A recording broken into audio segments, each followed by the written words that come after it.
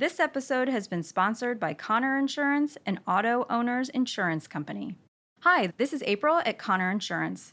Prescription costs continue to rise each year. GoodRx is an app that you and your employees can use to find discounts on many prescriptions. If you regularly take a prescription that costs over $250 per month, you should look into an organization called RX Help Centers.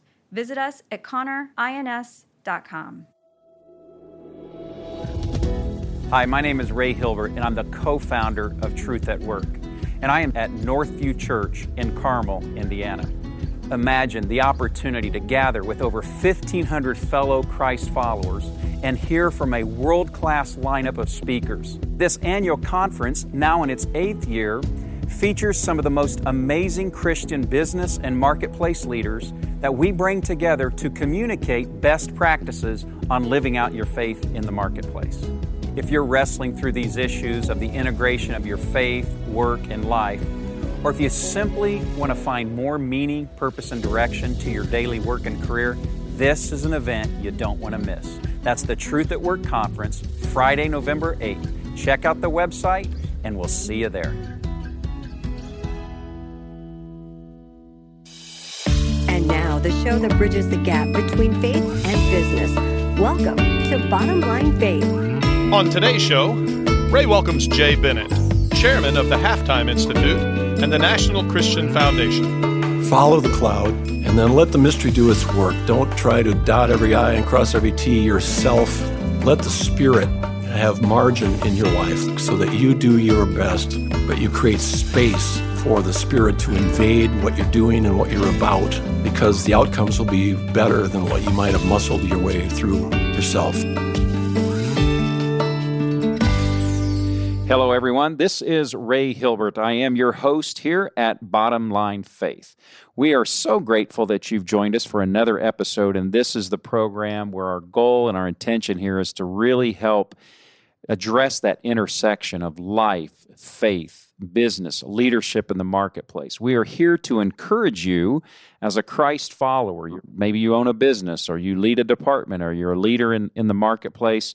We know that at times that can get lonely, that can get discouraging, and you can feel isolated. Well, we are here to encourage you to become more of who and what God has called you to be in the marketplace. And that's what I get to do. It's an amazing blessing here. I get to travel the country, talk with some of the most amazing Jesus-loving, Christ-following business leaders across the country, north to south, east to west. And I am in the beautiful Twin Cities of Minneapolis, St. Paul, Minnesota.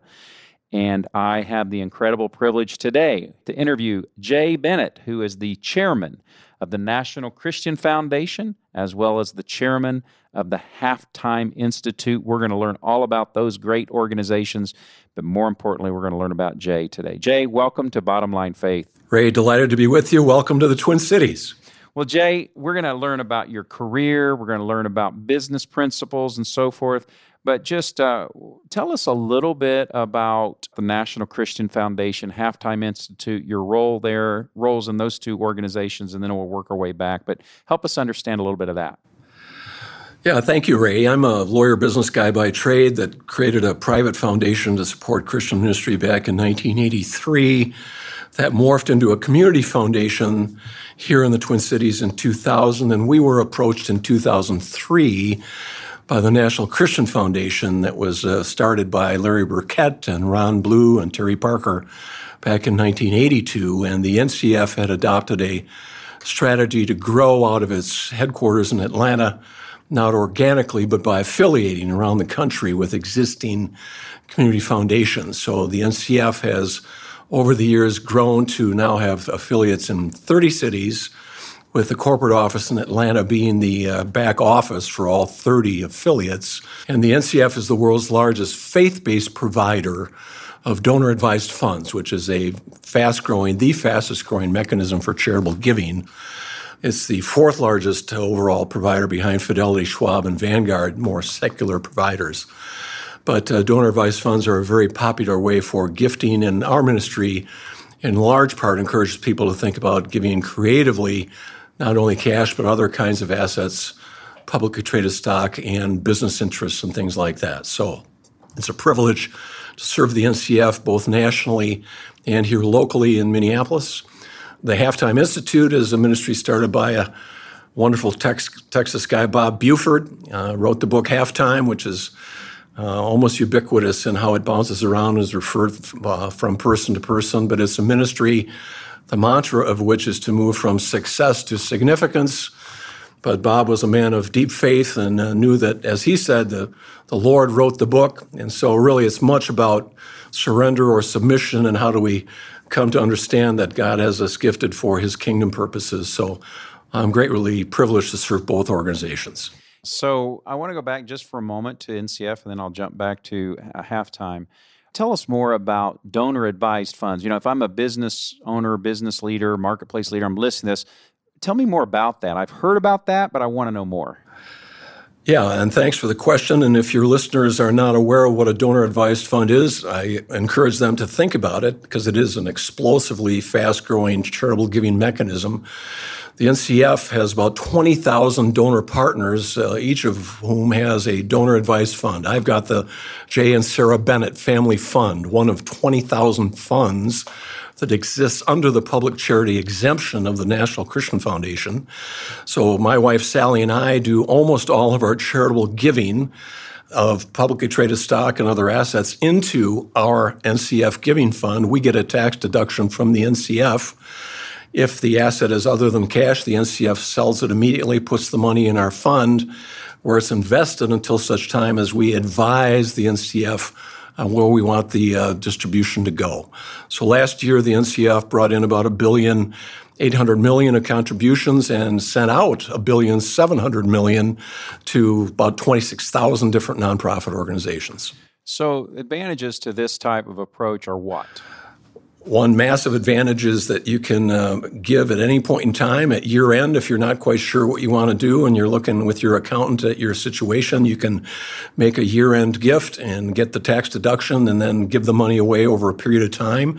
You can give it all away the next day. There's no requirement to give it away. So you can, in the event you have a larger event or a liquidity event, you can literally capitalize your charitable giving over an extended period of time.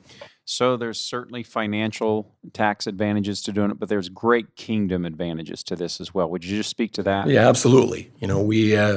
We ask our donor partners, would they rather support Young Life or the U.S. Treasury? I mean, they can literally make choices as to whether tax dollars go to Uncle Sam or go to their favorite charity. And when we ask that question, we typically get, well, tell me a little bit more about that. So absolutely, it's a way to allocate wealth. We believe wealth creation is a gift from the Lord. Deuteronomy 8:18 tells us that.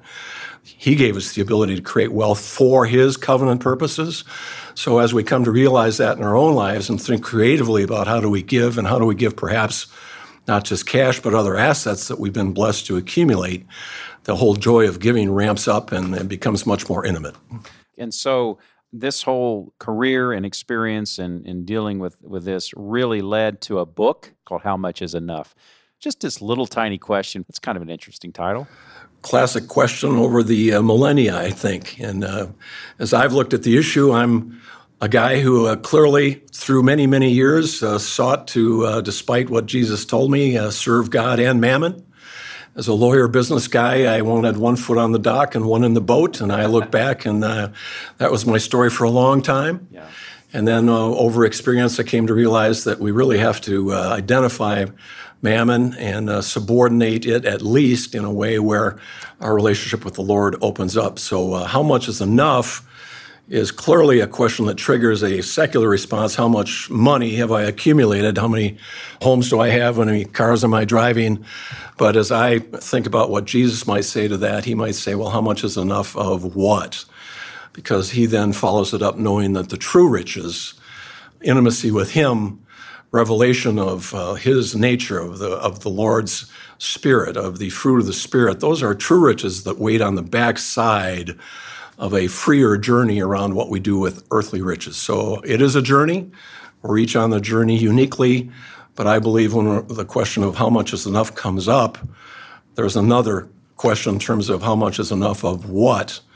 And I just summarize that by saying intimacy with the Lord and a joy-filled life that is, in my own experience, more difficult to experience if I've got one foot on the dock and one in the boat. Yeah, fantastic. And we're going to come back and we're going to flesh out some more of the principles and things that you talk about in the book there.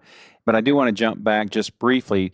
I want to hear more about Halftime Institute. Many of our listeners are going to be familiar with Bob Buford and maybe heard of Halftime Institute. But at the kind of street level, what are some of the functions, some of the activities? Who participates in Halftime Institute? Why? How do they get involved? I'd like to hear more. Yeah, Bob Buford understood that many of us go through seasons of life and that many of us target what the world tells us to target in terms of earthly success. And that many of us along that journey, as we experience that, ask questions like, well, is that all there is? Or we have a feeling of discontentment that develops in our lives. Halftime is a ministry that recognizes men and women in the marketplace who are moving into that season of questioning what might be next. And it's got a 20-plus year history with hundreds and even thousands of case studies of people that have been on that journey, so it's able to minister to them and nurture them through a season of change toward what we call their Ephesians 2:10 calling.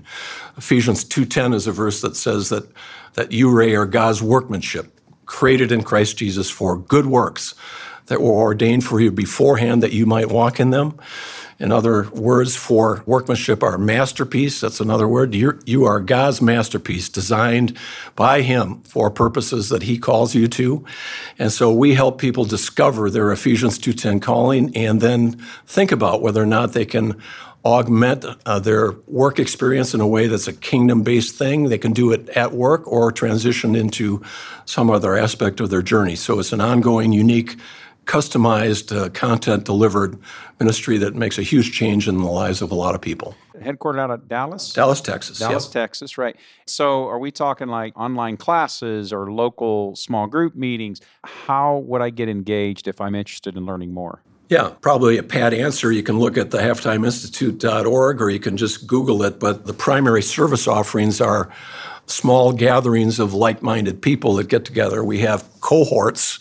They generally meet in Dallas, although they meet in other places as well, but cohorts of 10 or 12, sometimes 14 or 15 men and women that meet typically quarterly and have a coach who is an experienced half-timer to help guide them in between quarterly meetings and on an ongoing basis. So it's a fellowship of like-minded marketplace folks that get together in a trusted environment where they can talk about the real issues that are perhaps behind their worldly success as they think about seeking more meaning and significance.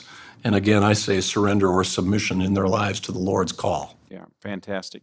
So you weren't always the chair of the National Christian Foundation and Halftime Institute.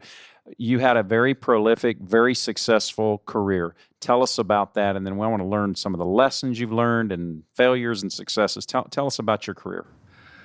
Yeah, I actually think and have always felt I'm an unlikely chair of either organization, so it's a bit of a mystery. But I'm a lawyer, business guy by trade, started with a big national law firm.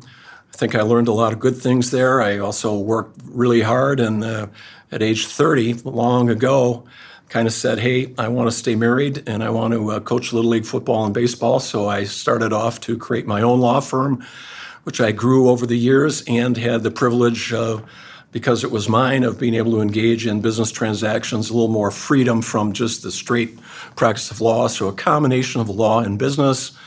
And then Sally, my wife, and I, in May of 1981, had a renewal experience through a ministry called Curcio, where we both had a near visionary realization of the price that Jesus paid for each of our lives.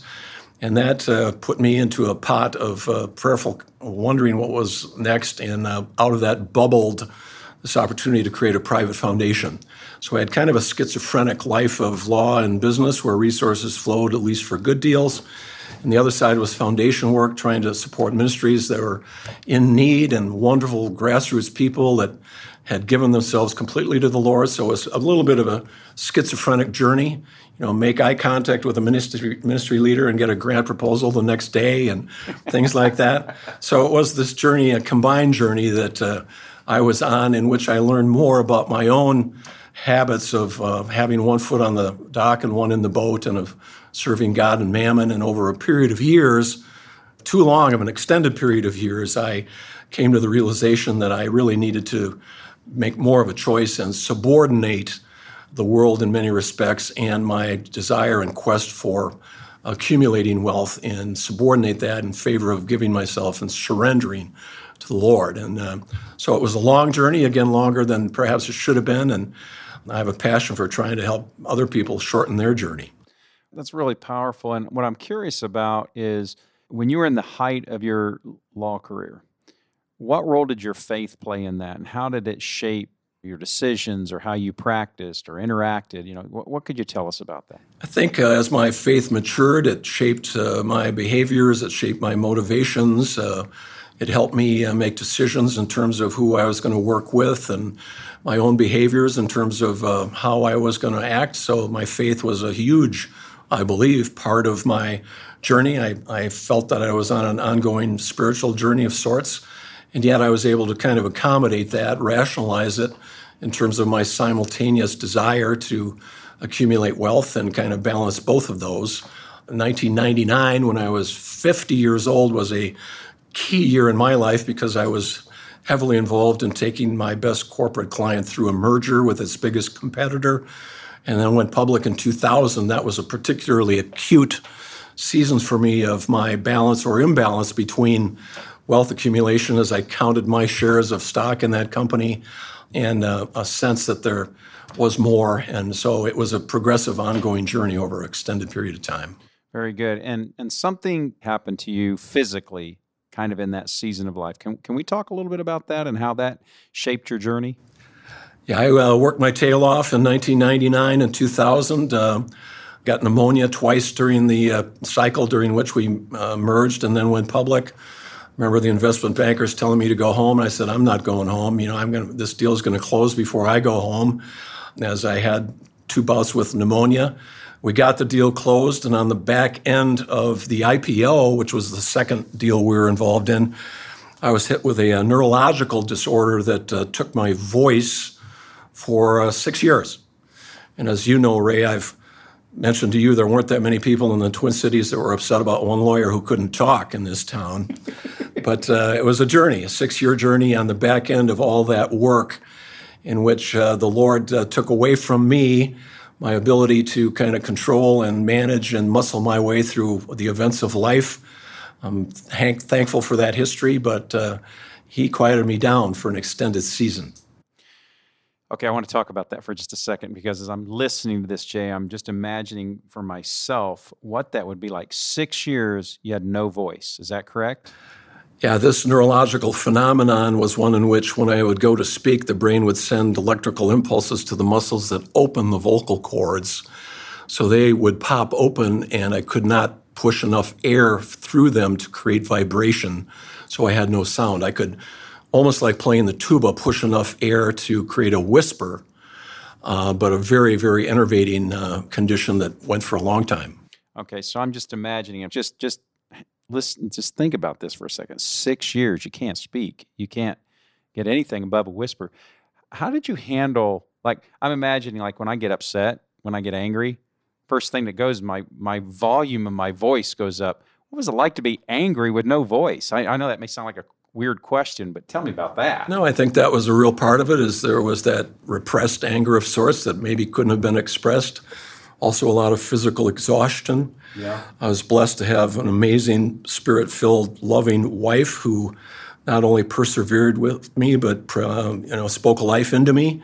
And I was blessed as a result of my own faith journey to have friends who were also, I think, more mature than I and maybe more prophetic than I. And so they spoke life into me. They spoke healing into me during a season when I didn't really quite have the faith to know I could get there, but I was able to embrace their faith in a way that it was a surrogate experience in many ways. And as my own journey continued, in July of 2004, went to Mel Gibson's movie, The Passion of the Christ. And in the opening scene, Jesus is in Gethsemane, and Isaiah 53:5 pops up on the screen. And it's the famous verse that says, by his stripes we're healed.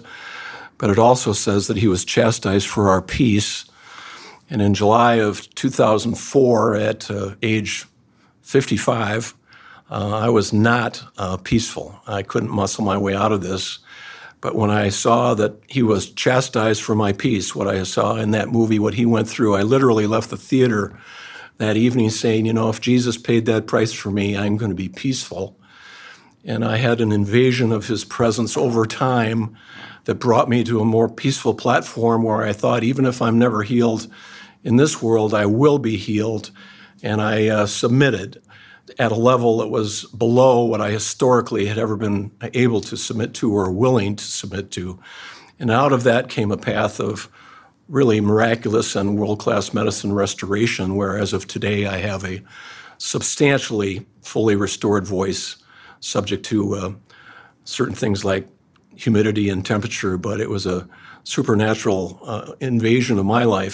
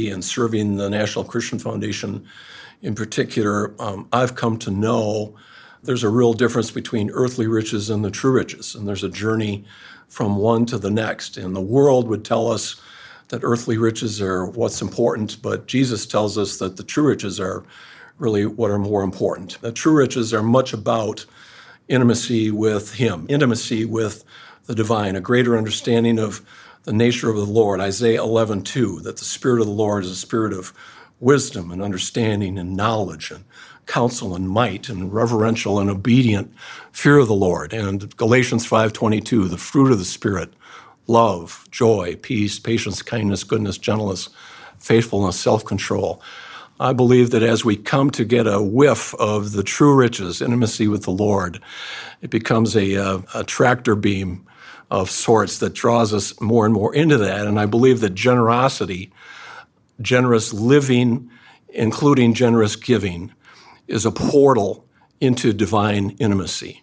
That as we live a more generous life, we're able to recognize the repressive power of mammon in our lives, that we're able to recognize that in our lives, we're able to demote those forces in our lives. And at the same time, the Lord comes and meets us with intimacy and meaning that just makes that side of the equation much more fulfilling. So there's a journey from earthly riches to true riches, and our great passion at the NCF is to help people embark on that generosity journey because our desire is that they experience that intimacy.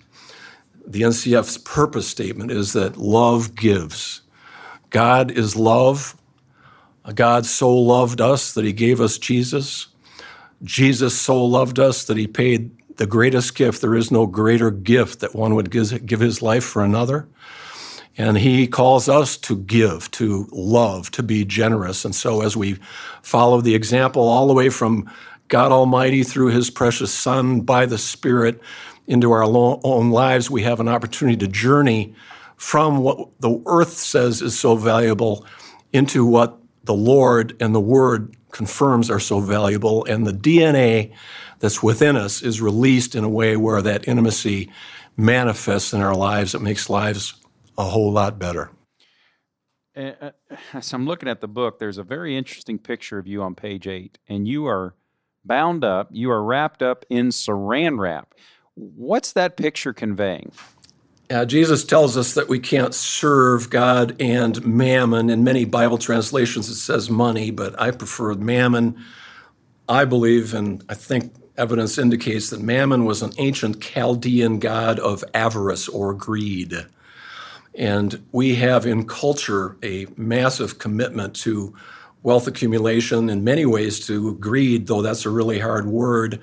And what I do when I wrap myself up in saran wrap is to try to expose this spiritual force that lives in so many of our lives. It basically is a laminate around our lives, which is invisible to us. We're not conscious of it, but it wraps us up in ways where it limits our ability to live generous lives. It focuses on our own accumulation. As a result, it really limits our ability to grow in intimacy with the Lord. So I wrap myself in saran wrap as evidence of this invisible laminate, a spiritual force that Jesus called mammon.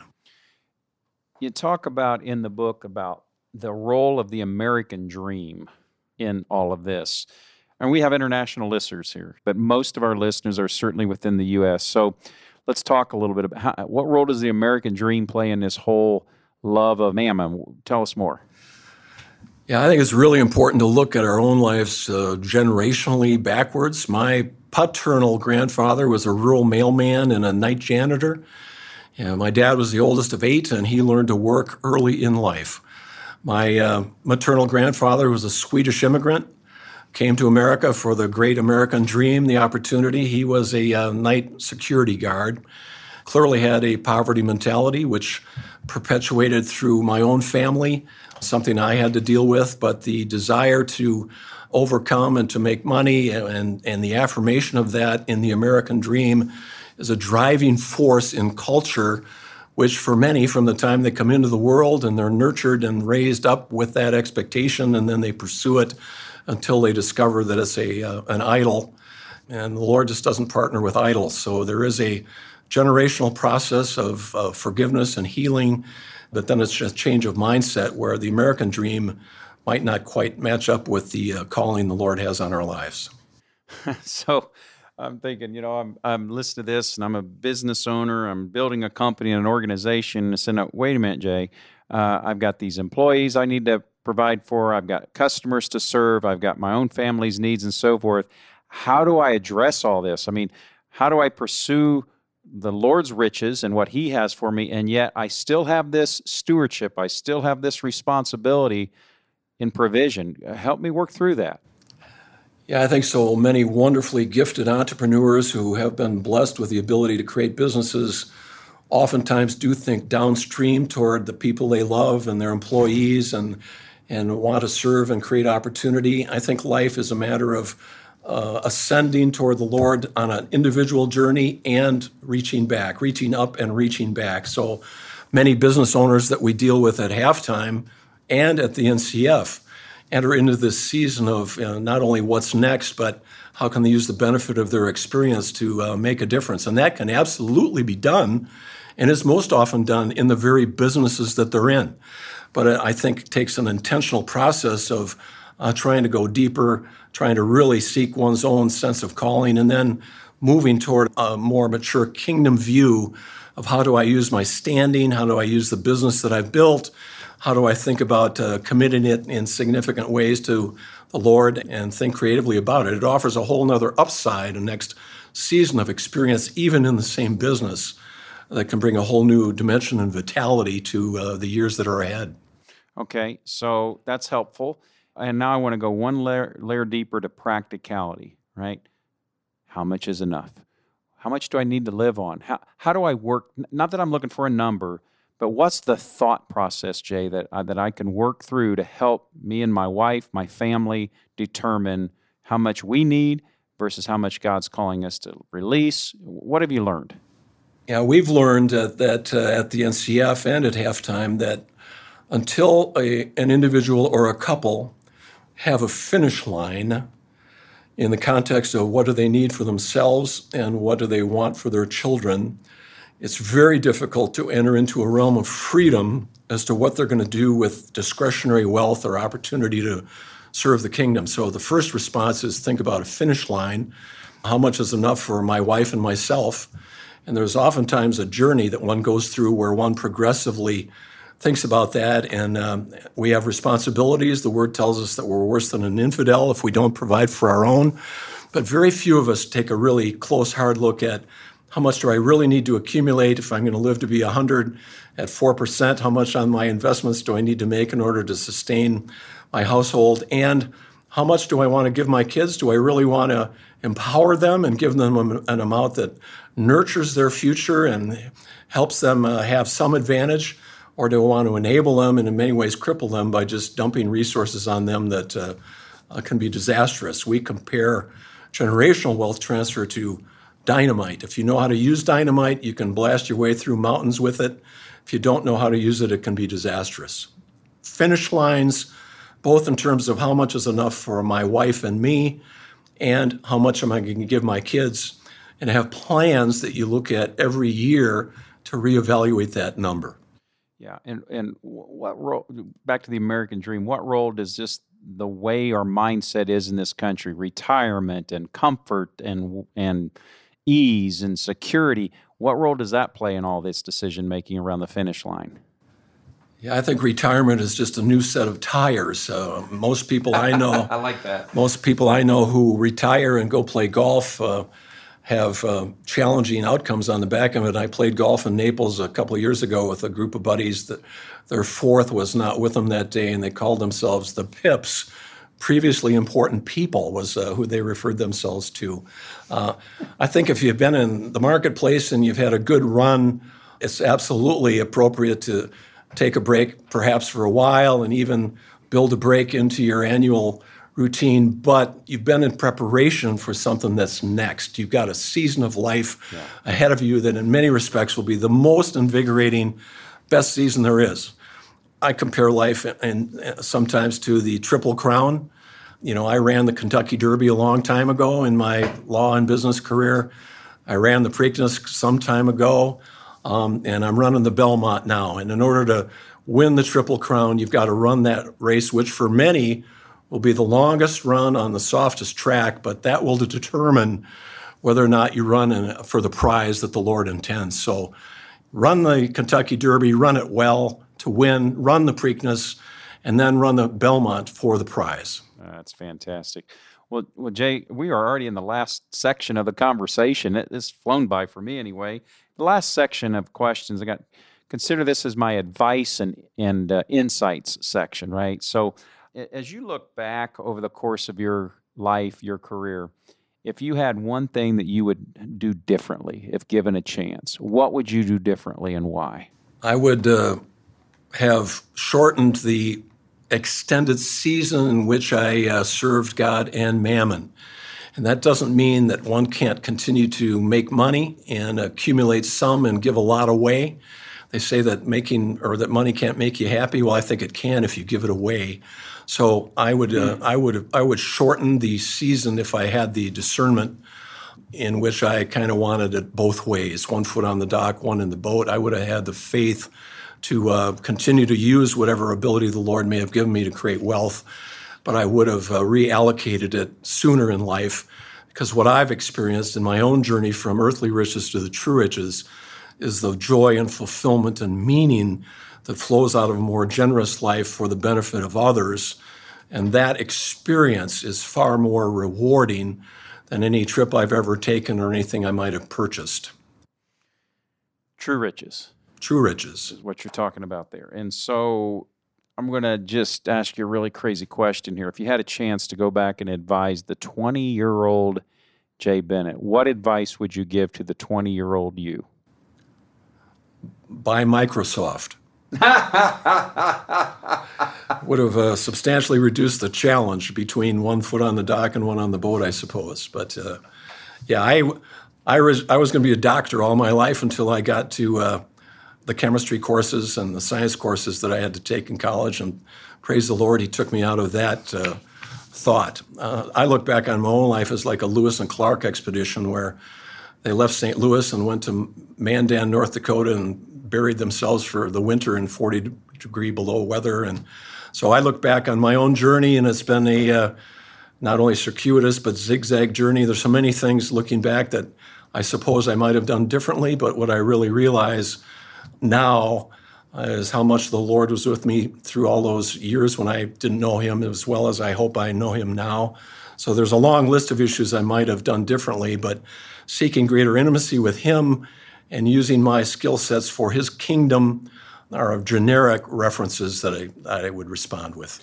That's fantastic. And what I'm about to say, I don't think I've ever said. I've done over 120 of these interviews for Bottom Line Faith, and something hit me as I was listening to that last answer about what would you give as advice to your 20-year-old self. What I'm coming to discover, and it's just hit me while we're recording this, is that those individuals who are walking with the Lord at this later stages in life, almost all of them have no regrets in terms of I would do this differently or that differently, because they can now look back and see how each thing in their life God used to draw them closer. I never really realized that until sitting here having this. I mean, that thought just hit me, because I've had several wise leaders just like yourself say, no regrets, mistakes, but no regrets because God used it all. Would you agree with that? Absolutely. And I'll add, in deference to the most important human in my life, my dear wife, Sally. She prays me out the door every day, and she says, follow the cloud and let the mystery do its work. The nation Israel followed the cloud. When the cloud stopped, they stopped. When the cloud moved, they moved. I've not been the most patient person in the world, and I haven't always followed, I've led. Follow the cloud, and then let the mystery do its work. Don't try to dot every I and cross every T yourself as you practice law by the hour, but let the Spirit have margin in your life. Let the mystery do its work so that you do your best, but you create space for the Spirit to invade what you're doing and what you're about, because the outcomes will be radically, sometimes different, but almost always better than what you might have muscled your way through yourself. Follow the cloud and let the mystery do its work. I love that. It's a great segue to my last question, and there's so many more questions I'd love to ask if we just had the time, but this is always the last question I ask. It's rooted out of Proverbs 4:23, where Solomon writes, above all else, guard your heart, for from it flows all of life. So as we end our conversation today, what would be that one piece of advice that above all else, what would you say? I would likely say love your spouse. I've discovered in my own marriage that the manner in which I love or fail to love Sally is a tremendous witness, not only to my own household, but to others, and that as one flesh, we together combine more of the Lord's nature than either of us can, and that as I look to her and try to see the Lord in her life, which I see readily, my ability to love her is my best manifestation of what I can be and how the Lord might use me. So love your spouse is my response. That is fantastic. Well, Jay, thank you for being our guest here today at Bottom Line Faith. My pleasure and honor. Thank you for your great work, Ray, and God bless you, brother. Well, folks, I really had an epiphany here today that when you are walking in peace with the Lord and the Lord's really shown you His direction and His purpose for your life, there is no regrets. There's things you might have done differently. There's things you would approach differently, but not regrets, because we understand that each of those things in our life have played a key role to God having us where we are today. And so Jay's taught me that lesson here today, and I'm so excited about that. And folks, we pray that this program at Bottom Line Faith is simply an encouragement to you as a Christ follower in business, in the marketplace. We know it can be lonely out there. We know it can be difficult. It can be challenging, and you feel like you are all alone. But we're here at Bottom Line Faith to just be a voice of encouragement, to hear great stories and great leaders like Jay who have walked the journey, are walking the journey, just to give you a word of encouragement. And I hope that today you can take one step closer to who and what God is calling you to be as a leader in the marketplace. If you are interested in learning about community with other like-minded Christian business owners and leaders around the country, I invite you to check out the website, truthatwork.org. We are the host ministry here at Bottom Line Faith. Click on the Roundtable tab there. We've got chapters in cities all across America where you can join in community with like-minded business leaders, together growing businesses and organizations that bring glory to God. And with that, I'm going to sign off, and I am your host, Ray Hilbert, here at Bottom Line Faith, encouraging you to live out your faith every day in the marketplace. We'll see you next time. Bottom Line Faith is brought to you by Truth at Work. If you'd like to hear about new episodes or listen to past episodes, visit us online at bottomlinefaith.org. You can also subscribe to the show through Google Play and iTunes.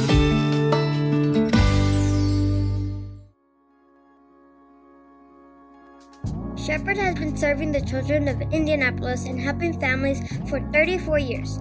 We work to break the cycle of poverty on the Near East Side of Indianapolis because we love the children in our neighborhood. We are privileged to watch our neighbors grow physically, emotionally, spiritually, and academically through the relationships we build every day. Partnered with Shepherd by donating $34 to celebrate 34 years. Visit shepherdcommunity.org/BLF to join us.